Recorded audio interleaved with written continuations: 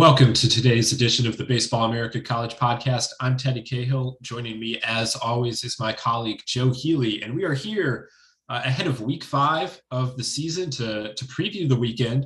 It's an exciting weekend. SEC play gets underway. The Big 12 has a soft opening. They have one series, but they get underway. Conference USA gets underway. Big West gets underway. A lot of conferences get conference play underway this weekend. So we're excited about that.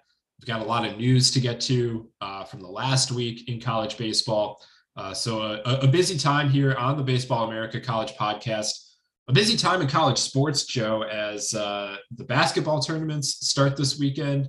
I put together, my bracket, both the real bracket and the OMA bracket, which I do every year to as if these were baseball teams playing. As we record this, the tournament proper has not started. They played the first 4, but it will be later today. And as you're listening to this, maybe you're also tracking the basketball tournament. And if you're not, we've got plenty of baseball talk for you here as well. But Joe, this is a great weekend for college sports. Maybe the best weekend because you have all this basketball. You have conference play happening in much of the country for baseball, for softball. I really enjoy this weekend as a sports consumer. Yeah, for sure. It is. I've been at games before, baseball games, this weekend, and I've obviously been home for this weekend quite a bit, and it's a unique experience in both ways because, obviously, if you're at home, you're watching a lot of basketball. You're mixing in, at least for us, we're mixing in the baseball into the basketball and just really consuming a lot of it that way. And then if you're on the road this weekend and at a series or something, there's just a lot of, if you're at one of the bigger places that has, TV monitors in the press box, they were often on games, at least until the baseball game starts. And they usually have to, I don't know if have to is the right way to put it, but they choose to put sometimes the feed of the baseball game on the monitors. Not always though. But there's usually like some basketball something going on there and if not, a bunch of people are watching it on like laptops and all that kind of stuff. So it's kind of a cool like buzz just about the weekend in general, I find, even if you're out and about. So it is a fun weekend. I actually no longer fill out a bracket like in a traditional sense or at all. But I found for a long time that, first of all, it's always frustrating because it really is just, it's kind of a trope, but like it is the case that oftentimes, as long as the person filling out the bracket understands that the teams with the lower number next to them are theoretically the better team, that's really all the information you need for. Quick story on that. Baseball America bracket pool, like more than like a decade ago or something at this point. It was whenever the year that all the number ones made the Final Four. Our Ben Badler won the BA pool that year, and Ben does not care, does not watch college basketball. But he was like, I don't know what the big deal is. They tell you who to pick. Like that's paraphrased, but very close to his actual, like, they tell you who is supposed to win this game. I just did that.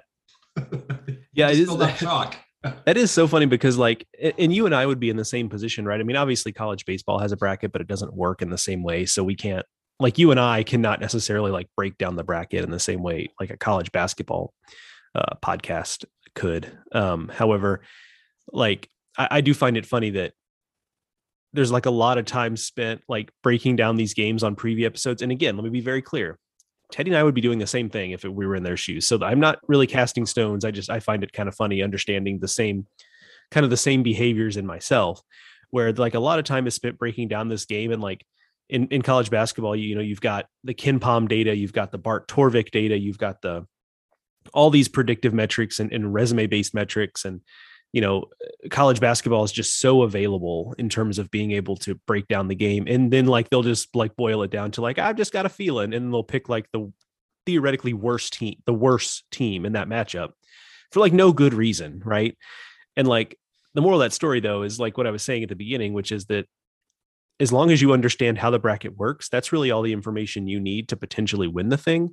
And so like, I always found that, I don't want to say frustrating because I understood that going in, but it's just like, I didn't really want to put stakes against that because that part could be frustrating, and then also I don't really want to have to root for my picks because I tend to, when I did fill out a bracket, I was much like Ben Badler, where I would fill out a pretty chalky bracket. For a lot of this, I didn't quite put it the same way that he would, although it's a great line, but it's just more like brackets are chalkier than people typically fill them out. And so that was my theory of the case. And so I would fill out a chalky bracket, but I don't want to have to root for that. Like I want to root for chaos situations. Like, and sure, we do want to see Kentucky and Duke and Carolina and Kansas and all that stuff by the time we get to the Final Four, but you want some chaos on the first weekend. And like, so I want to be able to root for that to happen. I don't want to have to root for the 3 seed to beat the 14 just because that's what I have in my bracket. So I actually have a policy now. And like maybe in the future, I'll go back on that if the right thing comes along. But as it is right now, I don't fill one out anymore. I just filled that one out quickly because the Eye on College Basketball podcast, which we talk about, Gary Parrish and Matt Norlander, they're over at CBS. I just jumped in their pool.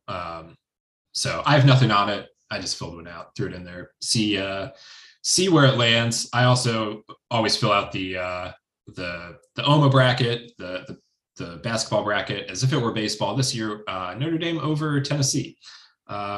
And LSU basically got a bye to the Sweet 16 because if you look at how the basketball bracket shakes out for LSU this year, they play in a pod, the 4 teams that they play that are there together on opening weekend. They're the only team with a baseball program right now, so just a fun little quirks to that. You can find that on Twitter if you're curious what that looked like for me. I'm at Ted Cahill. Joe is at Joe Healy BA.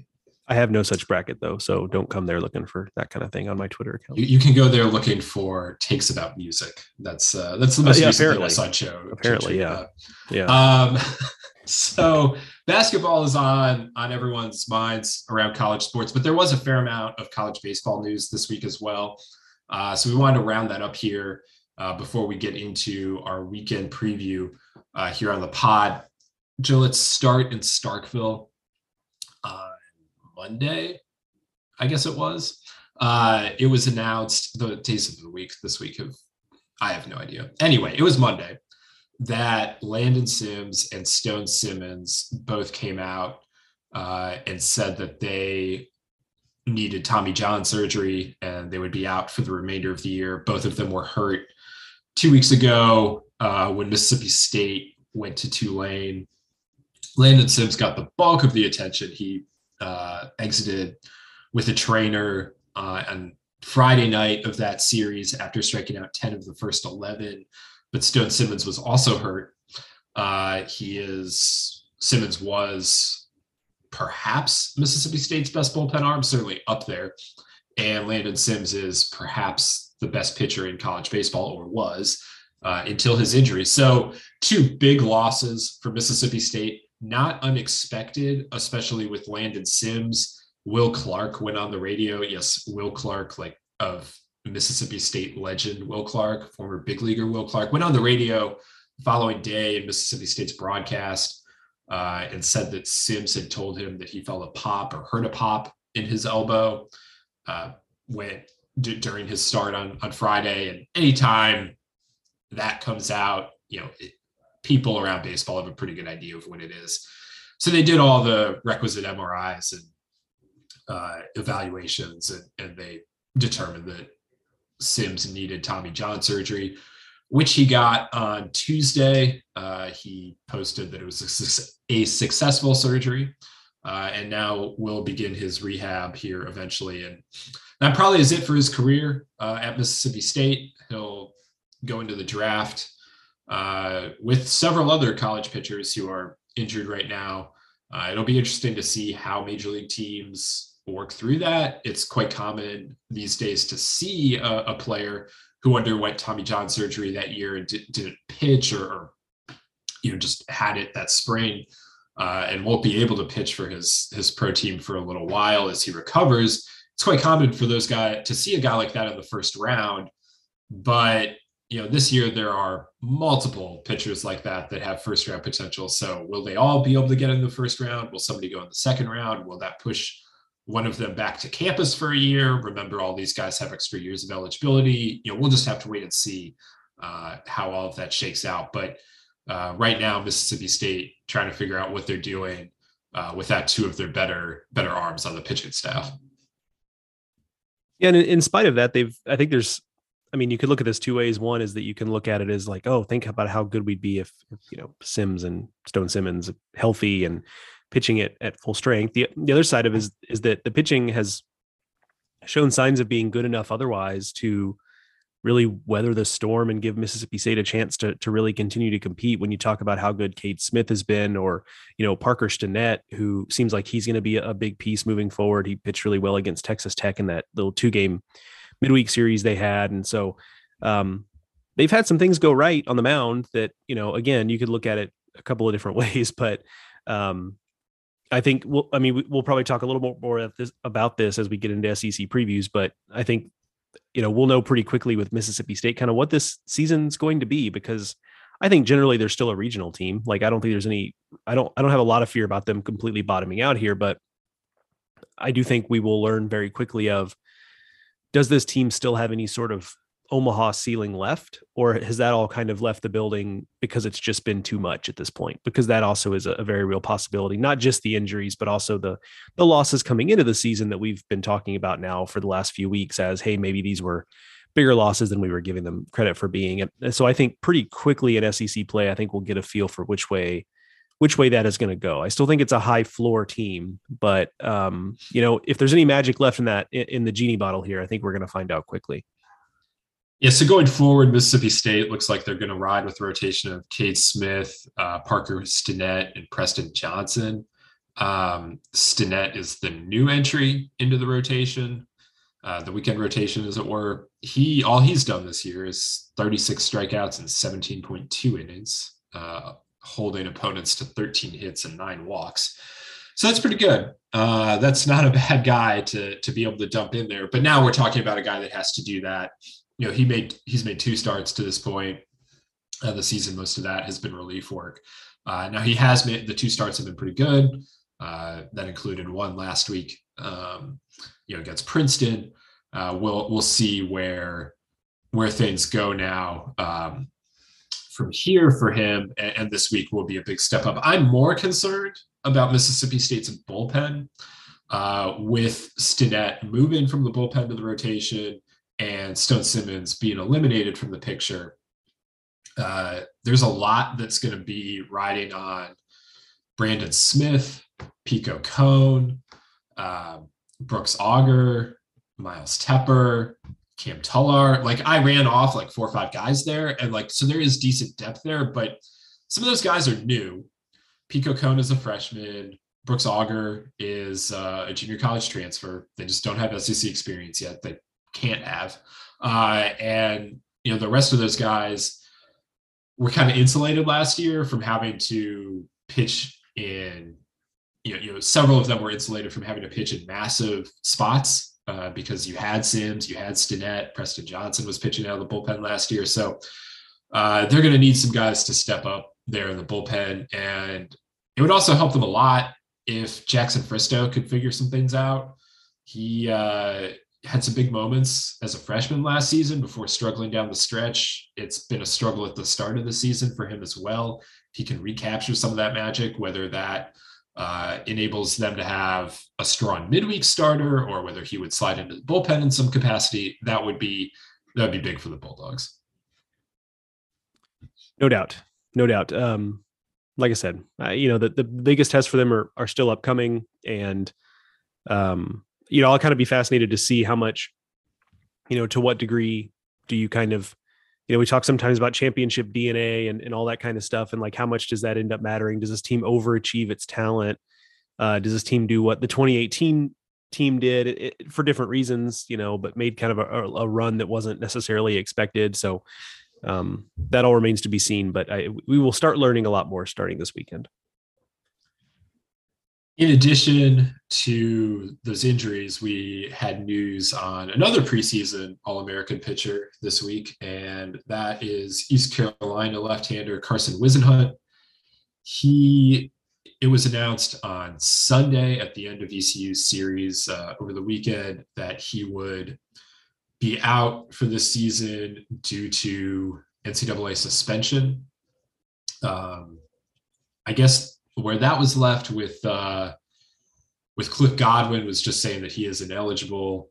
Whisenhunt later posted on his social that he had taken a supplement from a national, nutrition store, whatever. Like he bought some sort of supplement that I guess was tainted, and he tested positive for a banned substance, and he's out for the year. He's been out the whole year. Like, this has been an ongoing situation. It just hadn't come to a final resolution yet. So whatever ECU has done this year to this point has been without Whisenhunt. Doesn't really change anything for them, except they now know that he won't be coming back. This is a guy that, is a potential first-round pick. We have a lot less experience knowing how teams will react to this kind of news than we do to, injury news.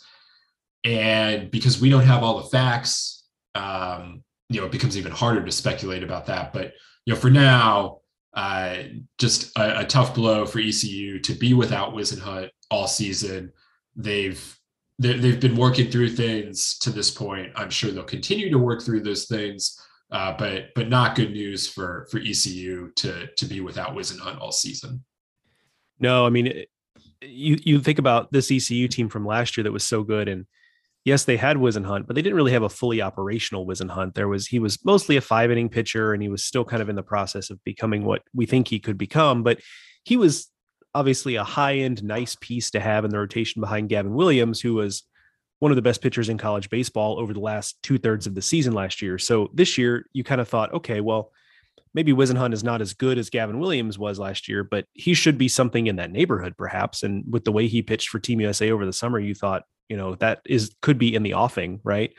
And now they've gotten neither of them, and so the pitching staff is in a little bit of a bind. And I think it's a group that has some decent depth. I think they do a pretty good job at ECU of piecing pitching staffs together. I think that's something they've always done pretty well. They always lean heavily on the bullpen as it is. I think that becomes even more apparent this year. But it's a group that, outside of Jake Kuchmaner, who's like a 10th year senior lefty, I'm not sure what they hang their hat on the pitching staff here. I think it's really just going to be weekend to weekend trying to really patch things together as far as it goes for ECU. And I hesitate to go too far on this, but I mean, ECU has gotten off the mat a little bit since getting swept opening weekend against Bryant, but they're still 9-8. And we talked about this last year. ECU is the outlier in the American. Had ECU won the conference tournament, that's a 1-bid league.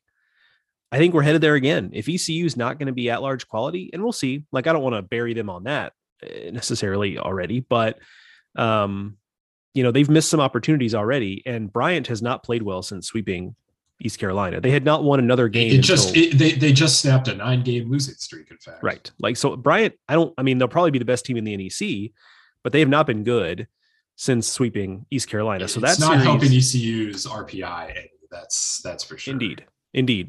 Bryant could be the best team in the NEC and still have an RPI of 160, so that's not going to be helping. They're not going to get a lot of help in American play, especially when you consider that, Tulane was looking like a candidate, and they just lost a series to Evansville. I mean, Tulane's going to end up with some high-end wins. Got swept at home by Evansville. Let's lay that out as clearly as we can. Yeah, I kind of forgot they got swept. Yeah, yowza. So Tulane's going to have some problems there. I think Evansville's better than Bryant in terms of, because they play in the Valley, so that's going to help their RPI. But it's going to hurt. Indeed. Moral of the story here, though, let me just put a bow on it this way, is that things have not gone, as we thought they would for East Carolina. This Whisenhunt news certainly makes the climb even tougher. And, we're used to this being an East Carolina team that is like leaps and bounds better than the rest of the American. I don't know if that is the case this year, especially in light of this news. And then secondarily, like this might just be a league. And the RPI is not fully settled yet, so I don't want to get too latched onto that, but this might end up being a league that's like literally just looks like a traditional one bid league. And by that, I mean, not last year where it ended up being 2 because somebody else won the conference tournament. This might be nobody is in at large range and whoever wins the tournament goes. Like that could be the reality for the American come at the end of the season, which just sounds nuts. But I am just struggling to understand where like the at large resumes are going to come from when you consider that most of the best opportunities these teams have to put good stuff on their resumes are in the rearview mirror now. So right now they rank 8th in conference RPI, and I think that settles faster than regular RPI because you're wrapping more pieces into the bow, right? So it's not just individual. Right now you can see some very wonky individual RPIs, but I think conference RPI seizes up a little bit faster. So that's not good news for the conference. The top ranked RPI team in the conference right now is Central Florida at 52, which also is not great. I think there are teams that can put together at-large resumes. Now, whether they do so or not, that's a completely another matter. I think ECU still has the potential to do so, but the teams that want to be at-large teams in this conference are really going to have to show it in conference play. They're not going to. This conference typically has a bunch of teams all stacked up next to each other. If you want to be an at-large team from the American this year, I think you're going to have to show some real separation because UCF, ECU, Houston, Tulane, even South Florida, which is sitting at 210 right now. Those teams all continue to play good competition in midweek games, but you're not going to. You're going to continue to have opportunities, but you have to take advantage of those, and you're going to have to win your AAC games as well. We're still 2 weeks off from the start of conference play here, so we'll see where it goes. But yeah, right now, not good news for ECU. The conference isn't in great shape either, so we shall see where all the dust settles on that. Last bit of news, we did talk about this at the very end of last week's podcast. If you stuck it out all the way to the end, I mentioned that San Francisco fired Coach Nino Geritano on Sunday morning, which came 2 days after a lawsuit was filed by 3 former players alleging several different allegations of misconduct against him and former assistant coach Troy Nakamura. San Francisco investigated some of this stuff in the fall. That investigation led to Nakamura getting fired in January, and Coach Geritano was formally reprimanded after that investigation, but he was not fired. Those players ultimately then filed a lawsuit again last Friday. I guess that was March 11. New allegations came to light in the lawsuit, according to San Francisco. Also, San Francisco learned that Nakamura had been allowed on the field before last Wednesday's game against Fresno State and was seen talking with coaches and stuff. San Francisco is now saying that they fired Geritano basically because that incident on Wednesday where Nakamura was allowed on the field, and also because of maybe some of the additional allegations from the lawsuit, but they are trying to say that it wasn't the lawsuit that led to the firing. Whatever the truth is on that, ultimately Geritano was fired. Some of the stuff in the lawsuit is kind of your more, I don't want to say garden variety, but general kind of verbal abuse that we hear about at times with coaches. Some of it is that kind of stuff. Some of it is much stranger. There was an incident described there where Troy Nakamura, as part of some sort of skit, it was called, dropped his pants on the field and was like crawling half naked on the field. So there's just some stuff of kind of sexualized in nature in that aspect, and some verbal abuse. You can read more about that at baseballamerica.com. If you're really interested, I would encourage you, though, to seek out a story that the San Francisco Chronicle did last Friday when the lawsuit came out. They spoke to the 3 former players and really went in depth on all of that stuff. It does require a subscription to the Chronicle, but if you're interested, that is the place where you can get the most information there. Yeah, I will. Admittedly, Teddy has done a lot more legwork on this than I have. I read a brief ESPN story that was a little less in depth than the San Francisco Chronicle story, but kind of wrapped it all up. So I will, because of the nature of it, like I won't just sling from the hip here with takes and what have you. But certainly you just hope that the rest of the season for San Francisco, like the team just kind of gets to play it out and, gets to have something resembling a normal season, as difficult as that will be without, what I have to assume is a full coaching staff. Like they're going to be a little bit shorthanded there. So yeah, you just hope they're able to kind of get a normal season out of this, and that, those involved who, were, brought the issues forward, that things are, work their way through the system and to get the outcome that is the correct outcome here, which again, I've not done the proper legwork and background work on to really have a take on that, but you just hope that for the sake of the players, because that's where my mind tends to always be, you hope for the sake of the players, they get what they would like out of this season, no matter how many wins or losses that ends up being in the end. On the field, San Francisco was off to an okay start to the season. They were 10-4, kind of a noisy 10-4, hard to know exactly given some of the teams that they had played. They got swept last weekend in 4 games against Arizona State and Mizzou as all of that was going down. But they did bounce back to win their home opener on Tuesday against Sac State. So we will see where things go from here for the Dons. All right, that's the news around college baseball this week. A lot of it, there are interesting on-field results with some of the midweek games as well. But we, at this point, will turn our attention to weekend 5 of college baseball. Like I said at the top, very intriguing weekend, lots of conferences starting conference play, and always a good time to dive into those. Happy to see conference play coming back around the country. So we're gonna preview some of the series to watch this weekend here in a minute. But first, check this out. We're driven by the search for better. But when it comes to hiring, the best way to search for a candidate isn't to search at all. Don't search, match with Indeed. If you need to hire, you need Indeed. Indeed is your matching and hiring platform with over 350 million global monthly visitors, according to Indeed data, and a matching engine that helps you find quality candidates fast. Ditch the busy work. Use Indeed for scheduling, screening, and messaging so you can connect with candidates faster. And Indeed doesn't just help you hire faster. 93% of employers agree Indeed delivers the highest quality matches compared to other job sites, according to a recent Indeed survey. What I love about using Indeed is how it does a lot of that organizational work for me. I can sort through candidates. I can respond to them. I can schedule interviews all through Indeed. Leveraging over 140 million qualifications and preferences every day, Indeed's matching engine is constantly learning from your preferences. So the more you use Indeed, the better it gets. Join more than 3.5 million businesses, including Baseball America, that use Indeed to hire great talent fast.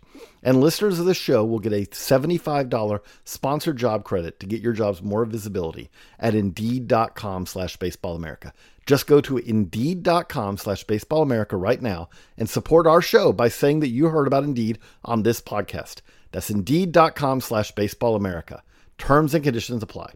Need to hire? You need Indeed. What's the easiest choice you can make? Window instead of middle seat? Picking a vendor who sends a great gift basket? Outsourcing business tasks you hate? What about selling with Shopify? Whether you're selling a little or a lot, Shopify helps you do your thing, however you cha-ching. Shopify is the global commerce platform that helps you sell at every stage of your business. From the launch your online shop stage to the first real-life store stage, all the way to the did we just hit a million orders stage. Shopify's there to help you grow. Whether you're selling scented soap or offering outdoor outfits, Shopify helps you sell. Wherever and whatever you're selling, Shopify's got you covered. Sign up for a $1 per month trial period at shopify.com/try. Go to shopify.com/try now to grow your business, no matter what stage you're in. Shopify.com/try.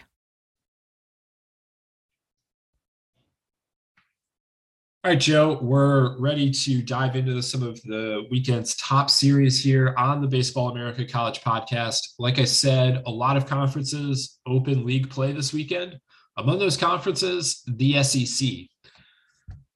There is not what I would call like a marquee must-watch SEC series this weekend.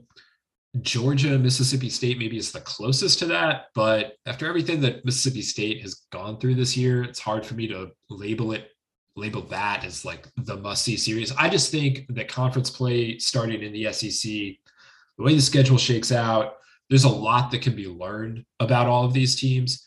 So the series that I'm most interested in, I think from a learning perspective, I should say I'm in Baton Rouge. I'm here for LSU A&M, and I'm hopefully going to learn a lot about those teams as well. But I'm very interested about that. I'm also, though, Joe, I want to spend some more time here on the pod talking about Arkansas and Kentucky. These are two teams that are off to pretty good starts this year. Arkansas took that loss to Stanford in Round Rock 2 weeks ago, but they've taken some losses on Fridays, but they keep winning weekends. They keep looking pretty good doing it. They haven't quite clicked in to the full extent that we thought they could. And Kentucky has won a bunch of games this year. They won that series against TCU a few weeks ago that we talked about. These are two teams that I just don't feel like I know enough about right now. And I feel like this weekend we should get more information about both the Hogs and the Wildcats.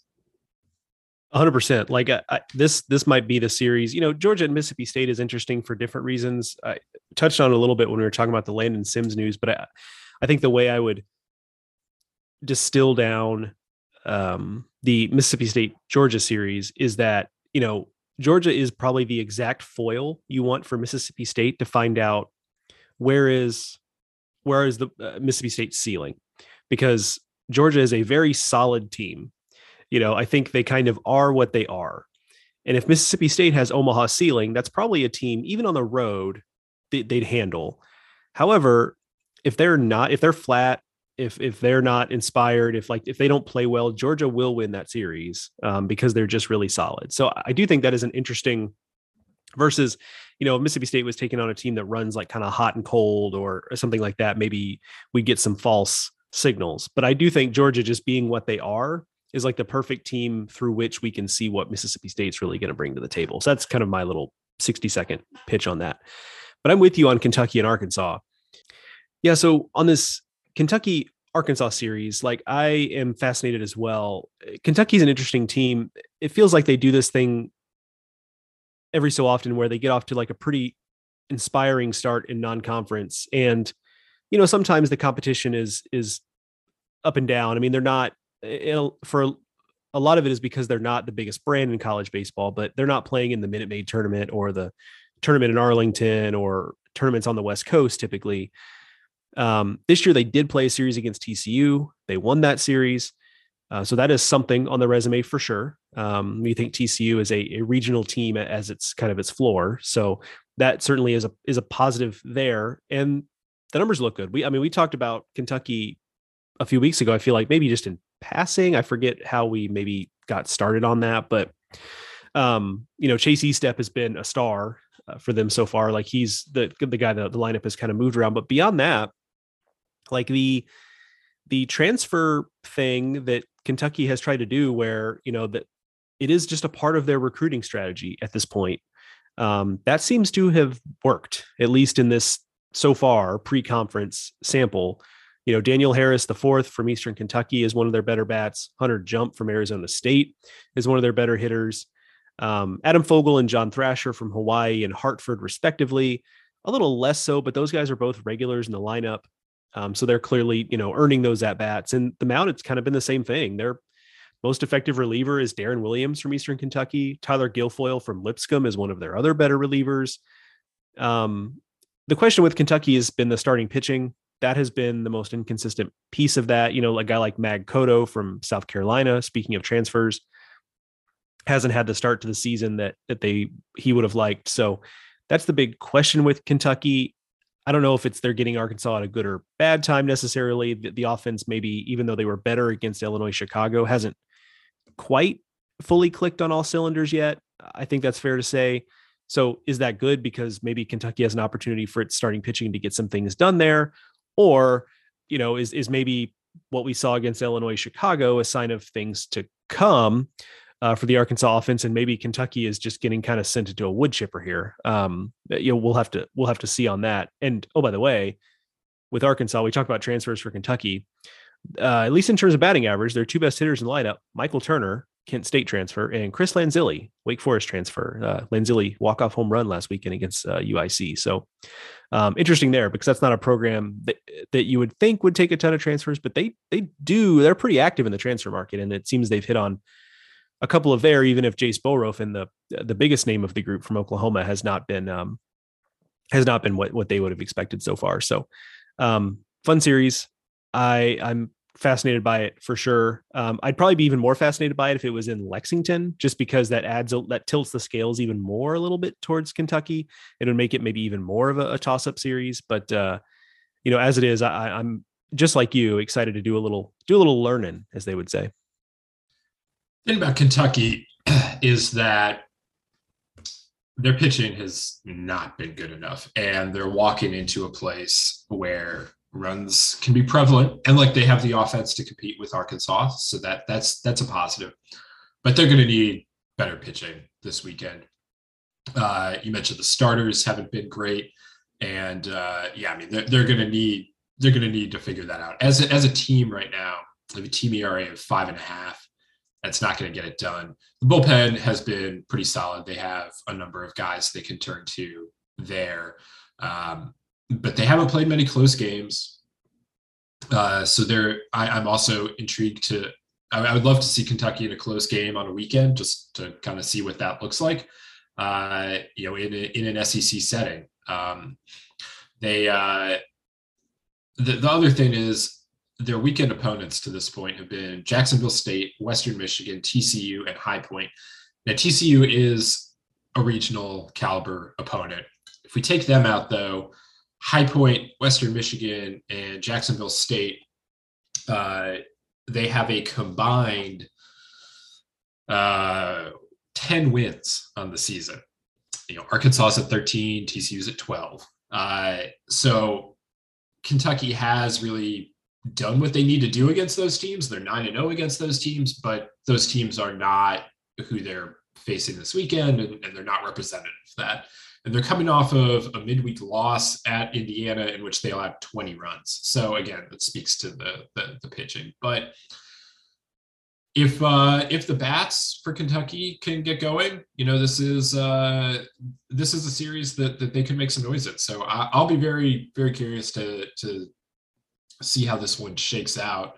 Along those same lines, I'm also very interested in South Carolina and Tennessee. We spent a lot of time talking about South Carolina on Monday, which is why we're not spending as much time here. But I will say South Carolina going to Tennessee, coming off of that series win against Texas, big opportunity for the Gamecocks. Also a big opportunity for the Vols to start SEC playoff with what could be a pretty solid series win at home if they are able to get it.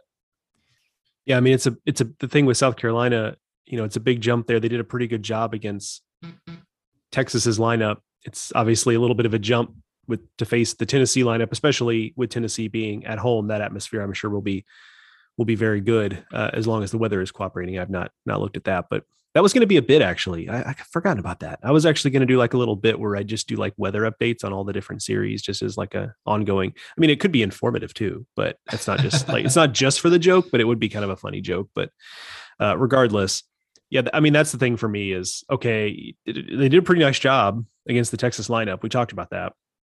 What can you do against the Tennessee lineup? Because that's a whole different beast. I think that's probably the key there if the Gamecocks are going to be competitive this weekend. 100%. Also, quickly, Ole Miss is going to Auburn. Auburn's fought it a little bit for the last week, but also Ole Miss has lost back-to-back games now, so we'll see about that one. And then LSU, A&M, Florida plays Alabama. Sadly, we're not getting Hunter Barco and Connor Prelip, which would have been a fantastic Friday night start if Connor Prelip hadn't undergone Tommy John surgery a year ago. Here in Baton Rouge, big spot, 2 new coaches coming into SEC play for the first time.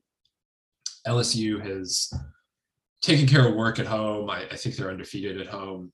A&M, we've outlined their struggles, but now they can, fresh slate as they enter SEC play, and we'll see if that's something Jim Schlossnagle can sell to the Aggies if they are able to get things off to a decent start here at Alex Box Stadium. Just quickly on Auburn Ole Miss, because I don't think Auburn, as you kind of alluded to, I don't know that Auburn is that team, but Ole Miss is kind of an interesting spot where they've got John Gaddis, an A&M Corpus Christi transfer, who is a good pitcher. I don't say that to be disrespectful, like very accomplished pitcher at A&M Corpus Christi, but they got him on Fridays, and like his numbers are good so far, but we all know the SEC is a whole different beast. So, they've got him on Friday, and they've got Derek Diamond on Saturday, and he's had a pretty nice season in some ways. But I think at this point is, at least it seems to me, becoming increasingly clear that barring some sort of transformation the rest of the way, like Derek Diamond maybe just kind of is what he is in terms of being a 5-inning starter. You kind of have to go 5 and out on him. He's maybe not a guy who's going to give you more than that necessarily. So they really have some questions to answer on the mound, and we knew they would, right? But we were kind of betting on it being a little, at least I was, let me just speak for myself. Like I kind of felt like we might have a better idea going, like whether or not it was going to last through SEC play was going to be a whole nother question. But I kind of figured going into SEC play, I thought I'd have a little more confidence and know firmly what Ole Miss was going to be trying to do on the mound. And it just feels like they haven't gotten there. Well, Auburn has decent offensive potential. So, and that ballpark plays kind of small. So maybe we will learn something this week in terms of that. But again, like I think what you're going to see from Ole Miss is a lot of guys coming out of the bullpen. I just think that's where this pitching staff is this year, and maybe that'll change as SEC play gets further into it. But right now, I think that they're just going to try and win with volume on the mound, and so far it's worked. And now we'll see them do it against some tough competition coming up here next week against Tennessee is a big one. But obviously they're not overlooking opening week of SEC play against Auburn. Just real quick. We don't have to expound on this because, it's time crunch, as they say. But one thing, we talked coming into the season about, man, look at the offenses in the SEC. But then we knew the flip side of that is look at all these pitching questions, right? Maybe for like a future week, we need to talk a little bit about, because just on paper, it looks like we're going to have a lot of 4-hour games in the SEC, because it's not just the offenses are good. It's that we've got a lot of teams that are just going to try to throw volume at you from the bullpen. And so I think that's a thing. But secondarily, the more interesting question to me is who in that group, and you could even throw like Mississippi State in there now, just because they had fewer questions, but now have just as many, like who in that group. And again, we're not answering this for right now, but something to debate as we move forward is like who in that group has actually maybe exceeded expectations and actually looks like they've figured some things out, because like the answer might be no one. And like maybe that's reality in the SEC, just given how good the teams are there, that if you have issues, like it is extremely hard to work them out in season. So maybe that's it, but that's an interesting thing I think to monitor, because I at least went into the season kind of thinking like somebody surely will like rise to the occasion and we'll go, oh, this team's actually good on the mound. We just didn't see it coming. And like, so far, like, I don't know. Like, but it's the three teams that you would have expected: Georgia, Florida, and Vanderbilt. We haven't really seen anyone else step up. And I think Tennessee has the potential to do that, particularly if Tidwell ever comes back, and, we'll see if that's able to happen. But I do think that's a fair point. Yeah, Tennessee, like just quickly, Tennessee might be the one. If like Chase Burns and Drew Beam keep coming, like that might be the one for sure. Alrighty, let's head over to Louisville. Number 1 Notre Dame comes to town. We've got Notre Dame and Louisville. This is Louisville's ACC opener. Notre Dame, of course, swept NC State in Raleigh last weekend and moved to number 1.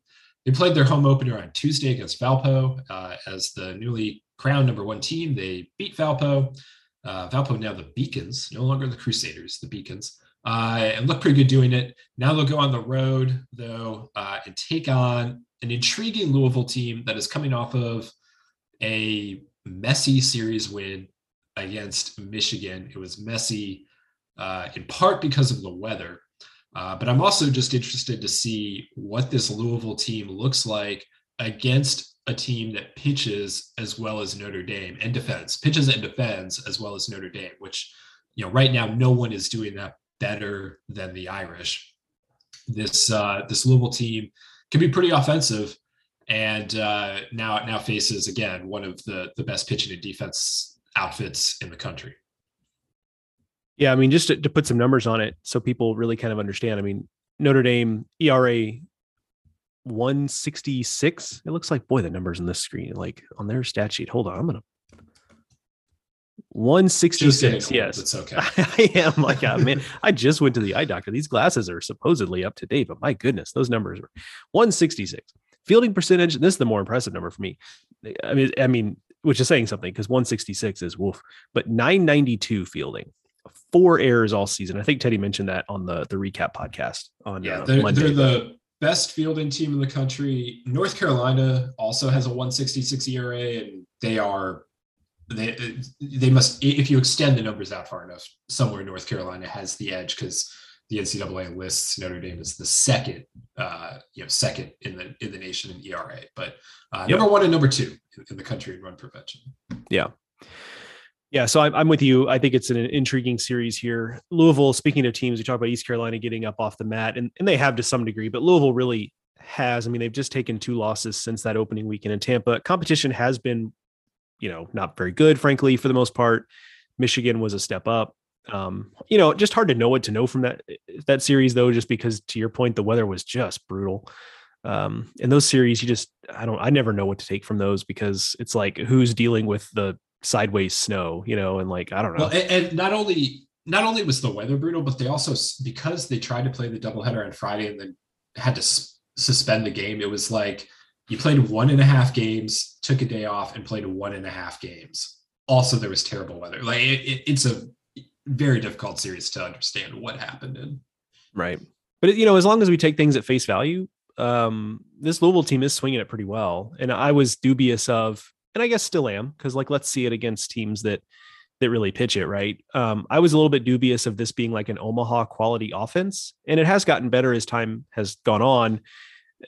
They also, I think it's a pretty dynamic group, and I think that plays well, just because they're not a team that's going to have to necessarily bank on 1 or 2 guys. When you talk about the fact that, Christian Knapczyk is a, kind of a typical like pesky leadoff guy, although he's hit with some more power this year, but he also has stolen 9 bases. Levi Usher, as long as Levi Usher is getting on base, which he was not when I was there in Tampa, but he's been a little better lately. He's 9 for 9 in stolen bases. As a team, they've stolen 37.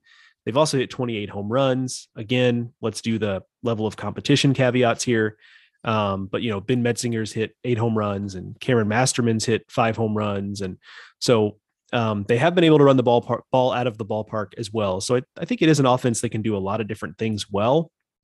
But I think if, to your point, I think that's the key matchup here, because they haven't seen anything like what Notre Dame is going to bring to the table this season. Not even that first weekend in Tampa, which is far and away the best competition they've played on the whole, I would say. So that's the matchup to watch, even though I do think it is also kind of interesting to see, okay, Tate Keener, for example, just to pick him out, what can you do this weekend against the team that we have favored to be the best team in the ACC? And it's still a pretty decent offense as well. So, but that's definitely the thing is what does this Louisville offense look like against a team that pitches it and fields it at an elite level? Louisville is 11-2 since opening weekend, but they've played one game against a team with a winning record. That was TCU in a midweek. They did win it 9-8. They had to hang on for dear life to win it at the end, but they did win it.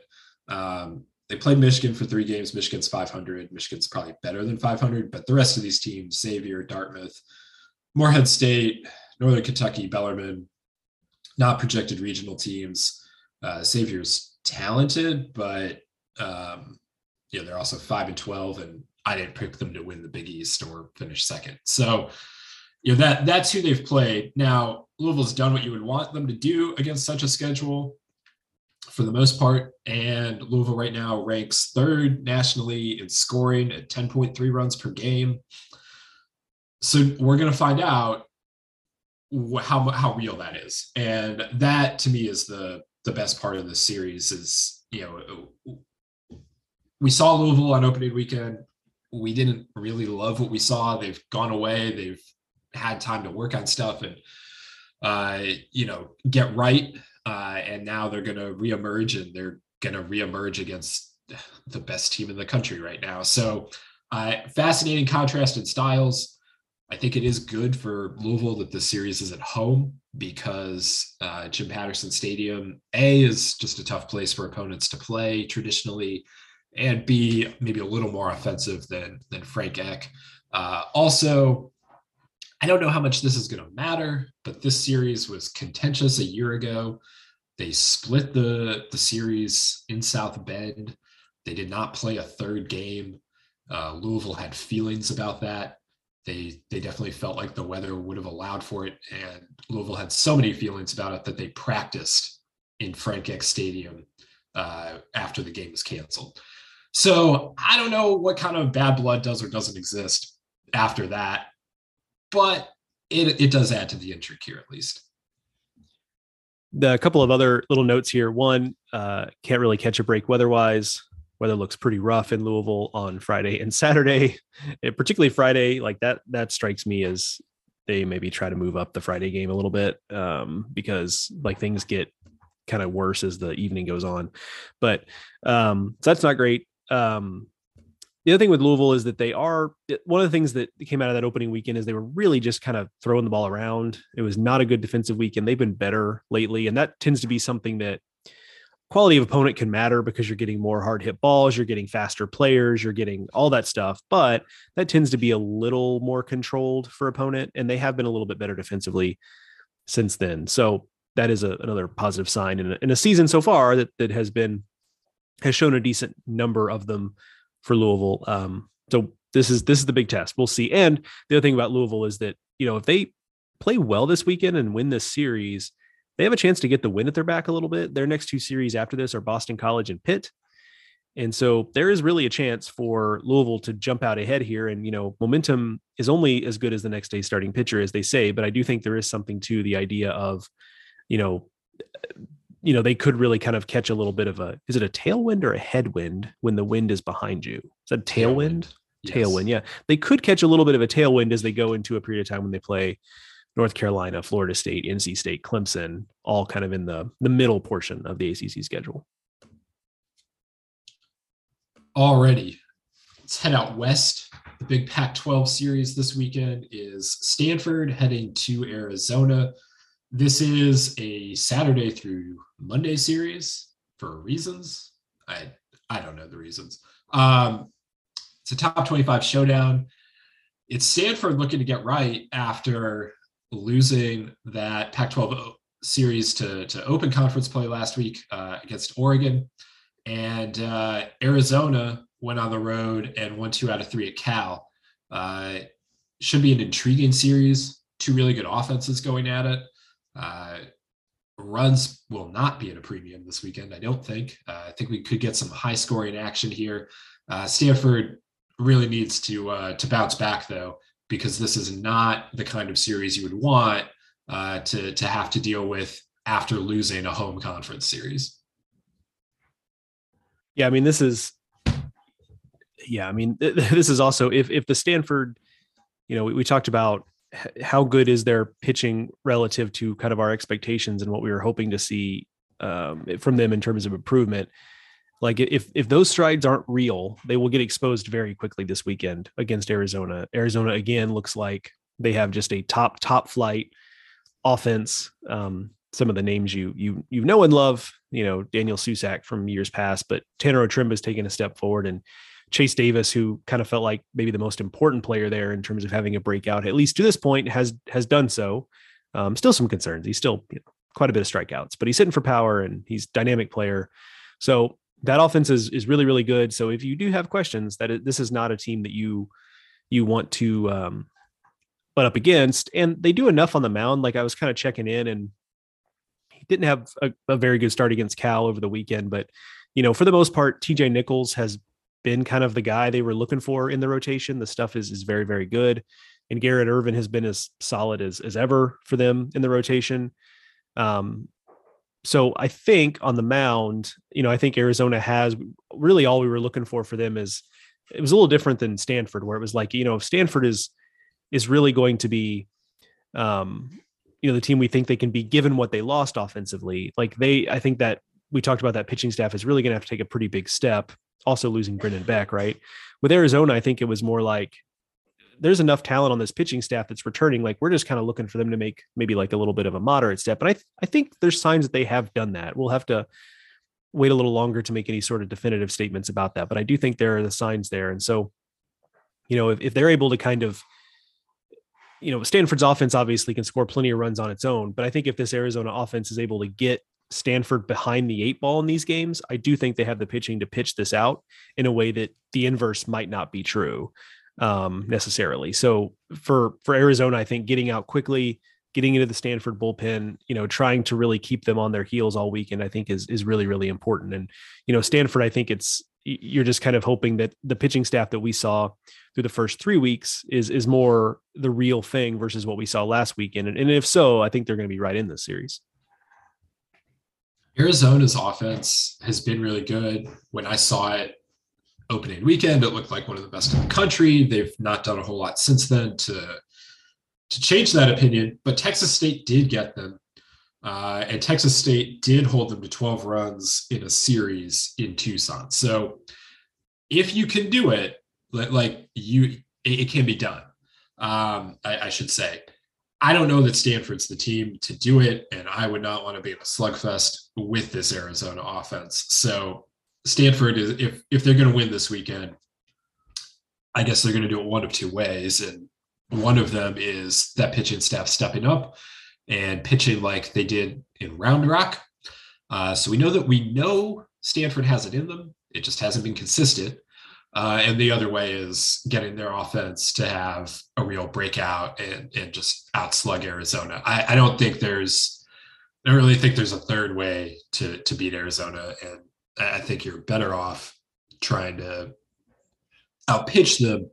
And again, we've seen it from Stanford, but just coming off of the weeks that they had against Oregon, we'll see now if they are able to do it there on the road.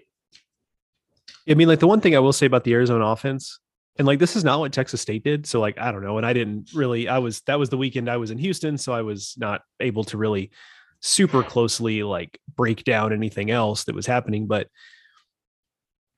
so I'm not sure exactly what they did specifically, but it is a little bit of a top heavy offense now where it's like, if you can kind of slow down, and easier said than done, but like if you can keep Otremba and Susac and Chase Davis, Nick McClary. If those guys aren't the ones that beat you, but I don't know who else here is beating you. For sure. Yeah. So like there are some guys who've had some nice moments, like Noah Turley, big hulking power hitter, like Mac Bingham is a nice player.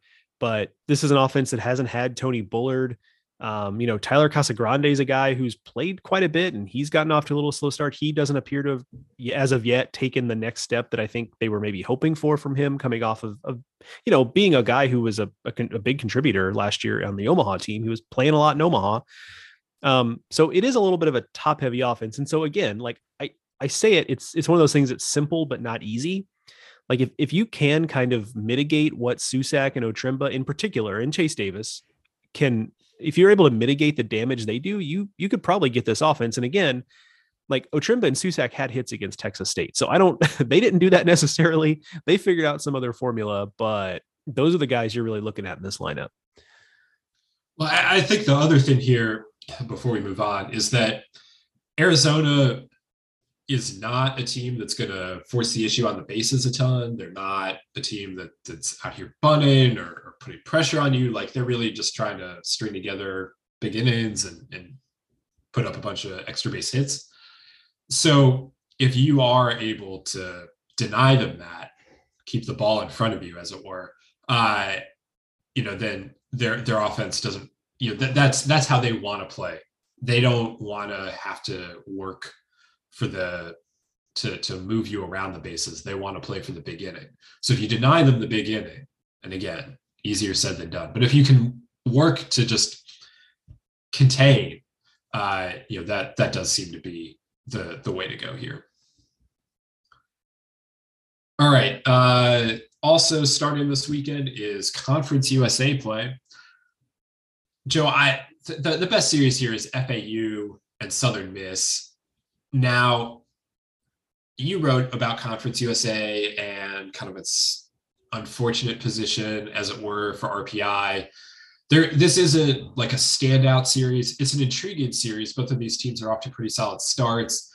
Southern Miss sure looked like they were off to a great start until they played DBU last weekend. So I don't really know what to make of these teams at this point, but I just want to have this as an entree point to a broader Conference USA discussion, and maybe the answer to the question, is FAU back? Because last year was not, a year in which CUSA put 4 teams in the tournament, one of them was not the Owls.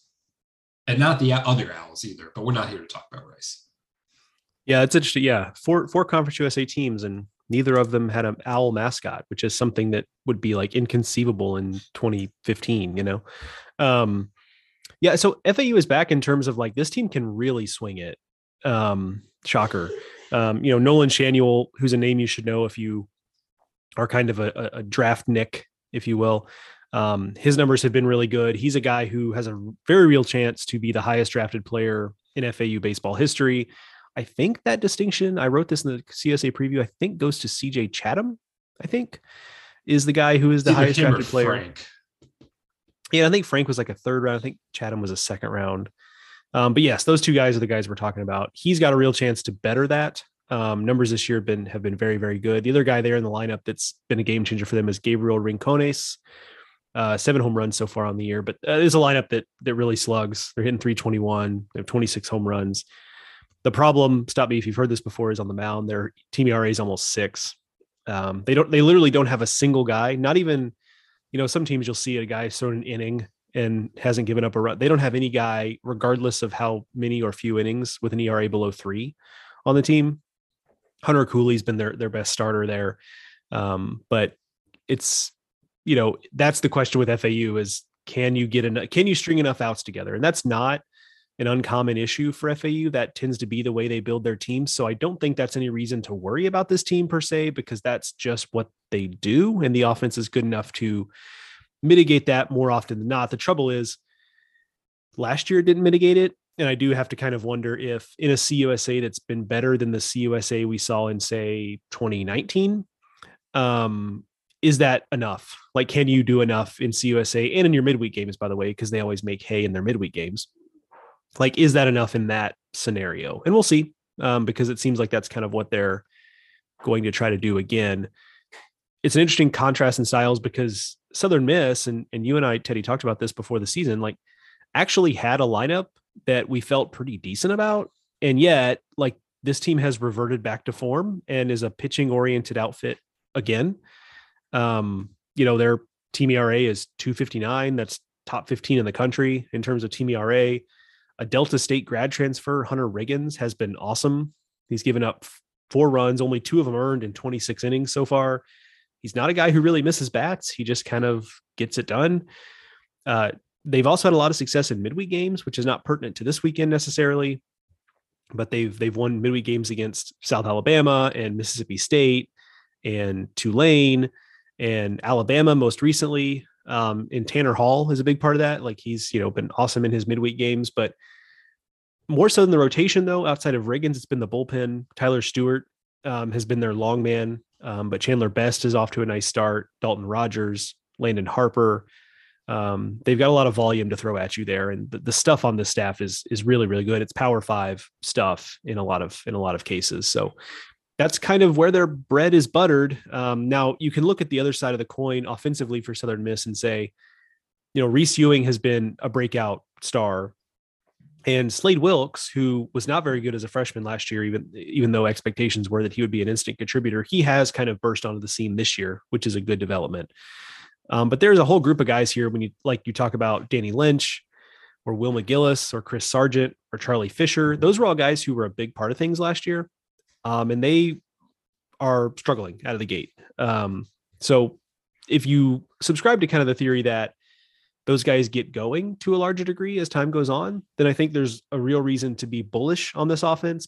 But I think what we've kind of learned here is that this is just a program that is always going to figure it out on the mound. It seems like they've done that again. And if this is what they are, this is enough to be a CUSA title contender and do all of the things they normally do here. And for this weekend, it does kind of give you an interesting clash of styles because, FAU is going to try to pound the baseball here and score a whole bunch of runs. And Southern Miss is just going to try to keep them off the board and win with a much lower final score. I find that to be interesting. I don't know whether it matters that it's in Hattiesburg or not, but the contrasting styles here is significant. I think that Southern Miss is going to bounce back fine from what happened last week against DBU when they got swept. They certainly looked fine in midweek action against Bama, getting that win. But they definitely need this weekend. They need a response. Elsewhere in the conference, you have Old Dominion visiting Middle Tennessee State.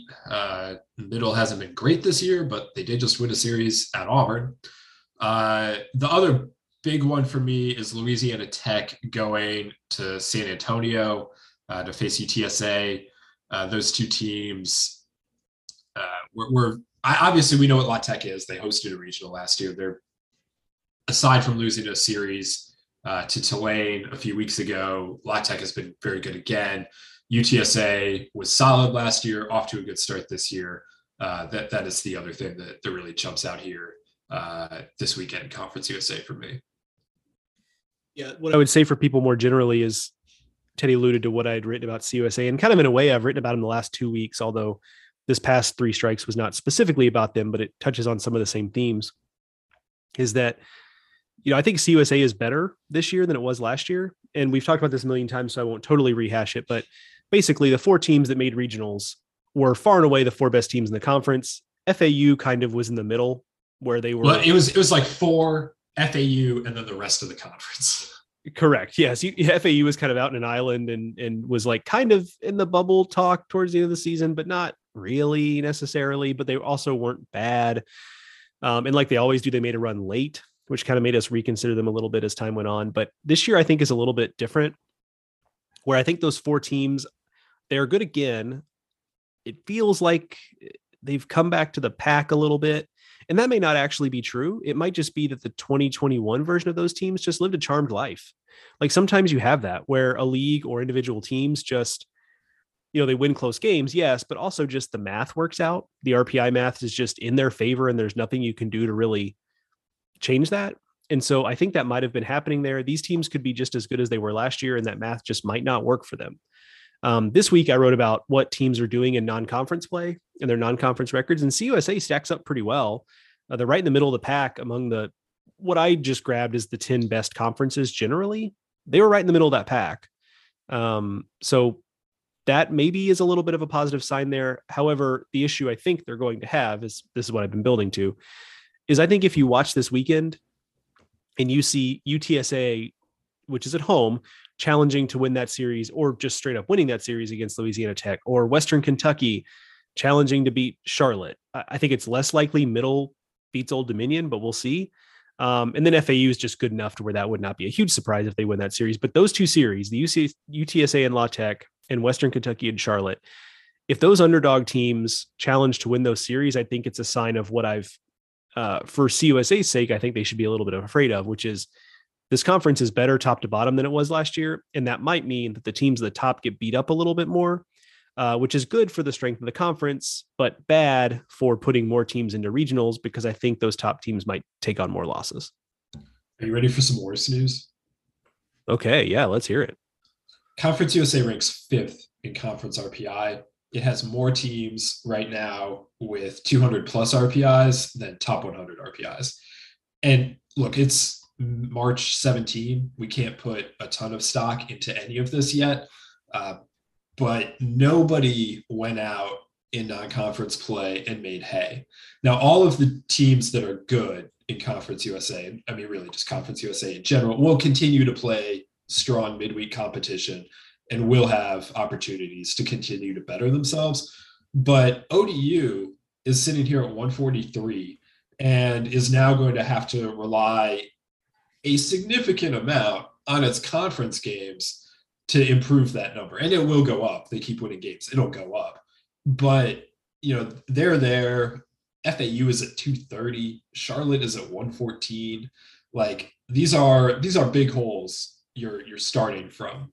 And, we'll see how many bids this conference can get.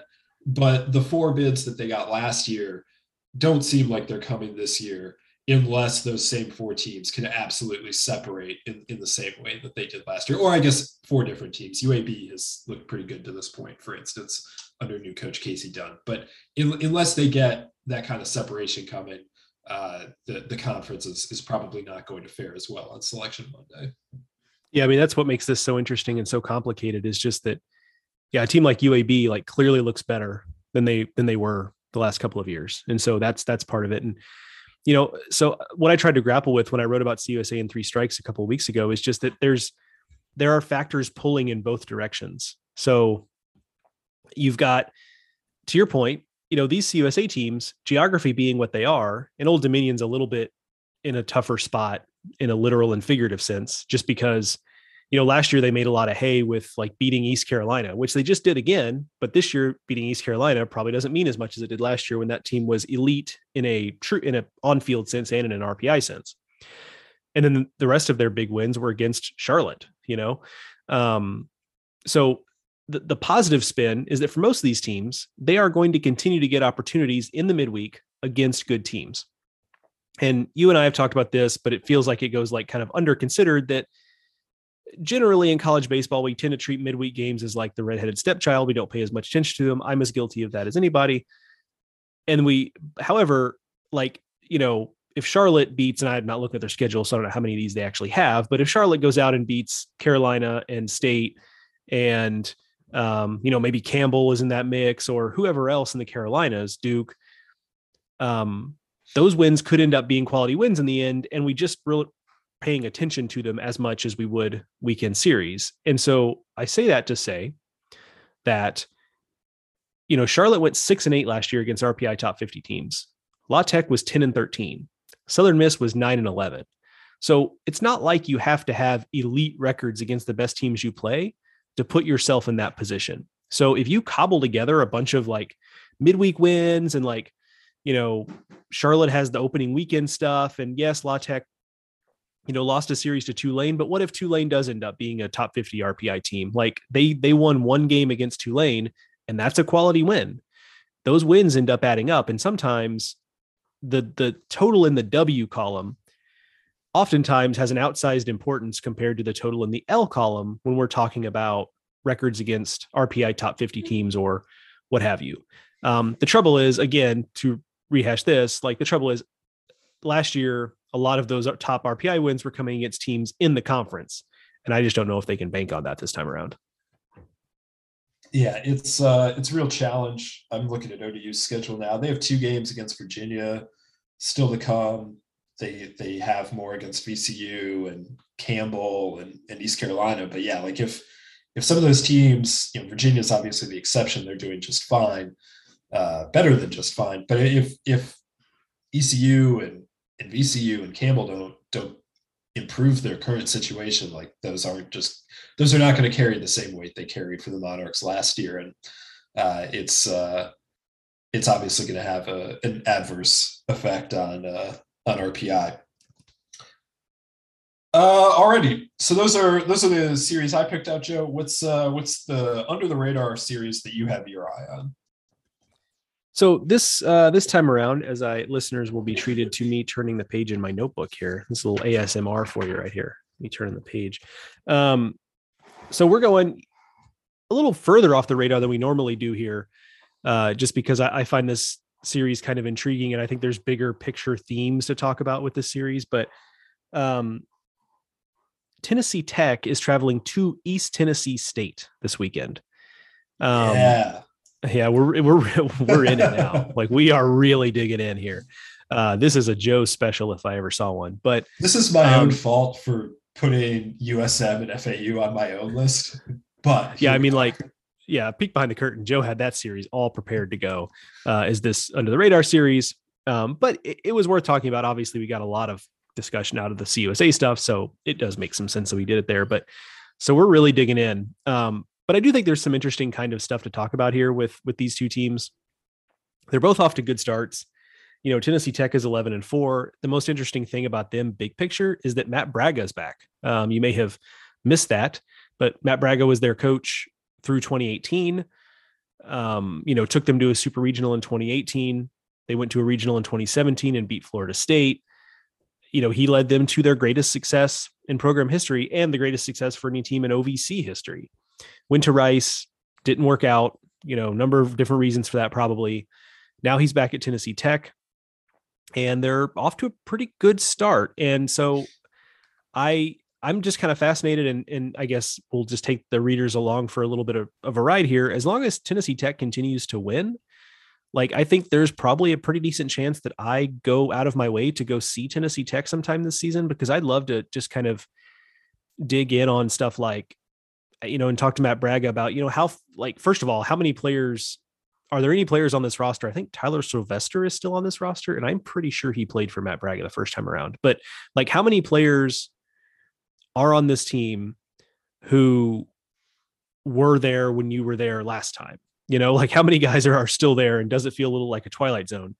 But also, like, how far away were these teams when you arrived? Like, basically what I'm trying to get at is how much of this is just kind of the Matt Braga effect, where he's just someone who kind of understands the formula for winning at Tennessee Tech. I try not to get too worked up about, these coaches being magicians and stuff like that, because I do believe there are just a lot of different factors that go into it. But is there something to that? Like, did he arrive at Tennessee Tech, and was Steve Smith, like, how well was he recruiting when he was there? So obviously he coached a lot of history and success in the past at Baylor, so was the talent still pretty good when Braga got there? Or did he get there and say, oh, we've got some real work to do here? So how far off was the roster? But regardless, they are winning games now. I don't know. SEMO will probably have something to say about who wins the OVC this year. But Tennessee Tech certainly looks the part of a team that could get into that mix. And stop me if you've heard this before, but they can hit. They're hitting 332 as a team. They've got 27 home runs. Jason Hinchman, who hit, I think it was 24 home runs several years ago, is off to a pretty good start. He has 5 home runs already this season. As it often is, pitching is the more complicated piece of the puzzle for Tennessee Tech. Their team ERA is over 5, which honestly could be worse. That doesn't sound too bad considering that it's the OVC and it's Tennessee Tech, which has the history of being a very offensive program. So I just think there's a lot of interesting stuff there with Tennessee Tech. And so that's fascinating. And by the way, like, it's an 11-4 start, and they've had some decent wins. Like, they beat Oral Roberts, they've beaten South Alabama. They lost a series to Southeastern Louisiana. And I don't know what to make of CLA so far because they play a tough schedule. And so I really haven't figured out exactly what they are, but that's definitely a tough series and they won a game there. So that's something. East Tennessee State similarly off to a 12-3 start. Their schedule has been relatively soft. Their best result is a series win against Winthrop. But they're an interesting matchup because they do pitch pretty well. Their team ERA is under 3. One guy to look out for there is Hunter Lloyd, has been their best starting pitcher. 0.79 ERA, 31 strikeouts in 22 2/3 innings. Opponents hitting 139 against him. And listeners may remember in 2020, ETSU had a pitcher named Landon Knack who burst onto the scene in 2020 and his velocity took a big jump. And he, was a trendy prospect guy and he ended up getting drafted in 2020, even in that shortened draft. Lloyd's stuff is not quite that. However, it's 90, 94 with the fastball and his slider has a 55% whiff rate so far. And the numbers are somewhat similar to what Landon Knack was doing early in 2020. So he's kind of a fascinating guy to see go up against a Tennessee Tech offense that is formidable. And ETSU is at home, which I think helps because Tennessee Tech plays in a little more of an offensive environment. And ETSU can hit as well. They're hitting 308 as a team. So kind of a fun little series. Neither team, I think, is a team that I'm super looking at as at-large candidates just because of the conference they play in. But I do think if you're the type of person, a sicko like me, who is looking for teams that could be a little bit tricky come either May to pull some upsets in the conference tournament or June if they get into regionals, I think these are 2 teams to look at. So I wrote the SoCon conference preview, as I always do, I guess. And I wasn't quite sure what to make of ETSU. They didn't seem, and they weren't considered by coaches in the league to be one of the preseason favorites. Those were Mercer and Wofford and Samford with a new coach and a lot of transfers in and out. As the reigning champs, what were they going to be? They probably didn't feel like they were going to take that much of a step back, and Western Carolina seemed intriguing. Wasn't really sure what to make of ETSU. Here they are sitting at 12-3. And the schedule has been very light. They've played one team with a winning record to this point. That was a midweek loss to Tennessee. But they're winning a bunch of games. This is a good measuring stick for them. SoCon conference play is not too far off now. And, I think this will be a pretty good test of where they're at. I guess SoCon conference play is still 3 weeks off, at least for ETSU. But this will be a better test than what we've seen to this point. The other thing that I am fascinated about, you did a good job of running through the Tennessee Tech and the Matt Braga situation. Tennessee Tech got off to a 10-0 start this year. That included the wins against Oral Roberts and South Al on opening weekend there in Mobile. That is the first time Tennessee Tech as a program has ever been 10-0. And look, Matt Braga had some really good years there. They went to regionals and they won all those, that 2018 season, they won all those games, had that incredible winning streak, but they had never been 10-0 before. And so the fact that they are off to this kind of start is impressive. It's loud. They haven't been quite as good since that winning streak ended, of course, but the competition, at Auburn, at Southeastern Louisiana, I mean, that's pretty good. The midweek against Lipscomb is what it is, I guess. But I'm intrigued about this one. I like the little bit of the pitching and the offense component that you get there with East Tennessee State versus Tennessee Tech here. And we'll be interested to see, especially where ETSU comes out of this weekend, and then try and extrapolate what that means for the SoCon race moving forward. The other thing I would put on people's radars quickly is, Sunbelt play getting going. I looked at some of these Sunbelt series. None of them really super stand out to me as being something that we should have thrown onto the podcast as my under the radar stuff, but that is getting underway. I'm intrigued by South Alabama. I wrote a little bit about Miles Symington in the South Alabama lineup, who's hitting almost 500 so far this season. That's an intriguing team that is more offensive than I thought they were going to be, at least so far, which that was the question about them. So that's an intriguing team. We've talked a little about the Raging Cajuns. They're on the road against Troy. We picked Georgia Southern in the preseason, which admittedly was kind of like a shrug of the shoulders, and like we liked some of the stuff they had. They're on the road against App. So none of the teams in Texas State, of course, has the most impressive wins. They're ranked currently. They're playing at Arkansas State. So none of the teams that we're really most intrigued by in the Sun Belt are playing each other this weekend. I'm sure we will preview a Sun Belt series in this space at some point in the future because there are enough interesting teams in that mix. Just so keep that on your radar as we go into this weekend, but nothing this weekend super stood out in that conference. Before we get out of here, I will also mention that, like I said at the top, or at some point I said the Big West Conference play starts this weekend. If you're interested, the Big West series to watch is Cal Poly and Northridge. CSUN, of course, coached by our friend and former colleague Dave Serrano, who is in his final year of college coaching. They're off to a really nice start in non-conference play. Cal Poly is not, but they played okay and have the superstars in Brooks Lee and Drew Thorpe. And traditionally, Cal Poly does this. They don't play well in non-conference, and then they go out and put together a really nice Big West season and finish somewhere between second and fourth. So we'll see if that's where the Mustangs are headed this year, or if what the Matadors are doing is for real. That is one that I'm very interested in out west. Yeah, I wrote about just quickly. For this week in Three Strikes, what I was a little bit alluding to with CUSA is I was, looking at different conferences and what they did in non-conference. And of the 10 conferences I ranked, the Big West came in last. They've only won, I think, 41%. I don't have the exact number in front of me, 41% of their non-conference games. And you can look at that two ways. The positive spin is that Long Beach and Irvine and Santa Barbara have all kind of already won enough games. And I guess CSUN to a certain degree, because they have some nice wins along the way. Those teams have won enough quality games that if they are still in position to be at large teams, potentially, if they do enough in Big West play. The problem is there are currently only 3 Big West teams, Irvine, Santa Barbara, and CSUN, who are above 500. Long Beach is 7-7, unless that changed on Wednesday. That was not updated for Wednesday's results. But at the time, there were 3 teams above 500.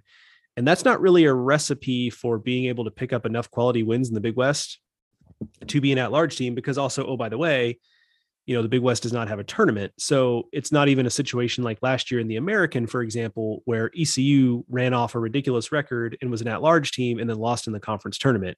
If Irvine, for example, does what it did last year in the Big West, it's just going to be the auto bid.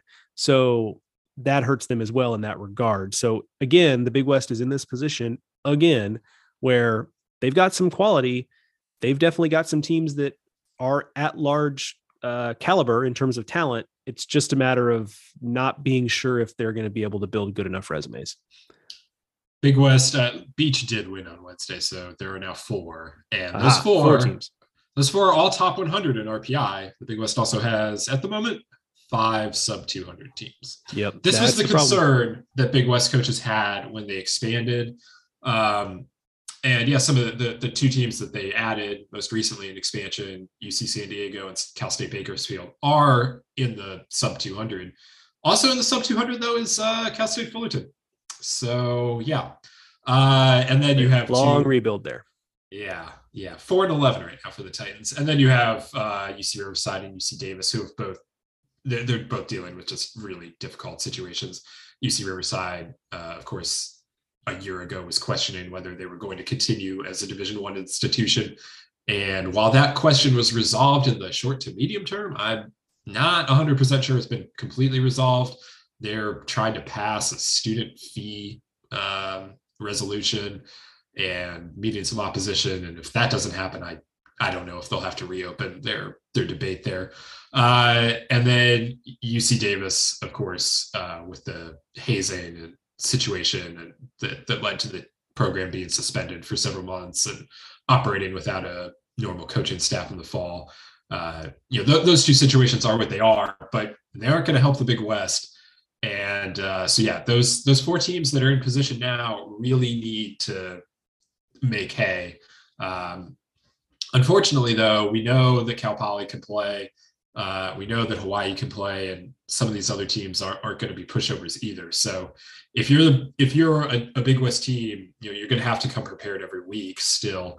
But right now, those 4 teams are in have positioned themselves that they can make a run at it. And frankly, I was very down on the Big West a couple weeks ago. Those 4 teams have restored some of my faith in the Big West. It'll be a multi-bid league.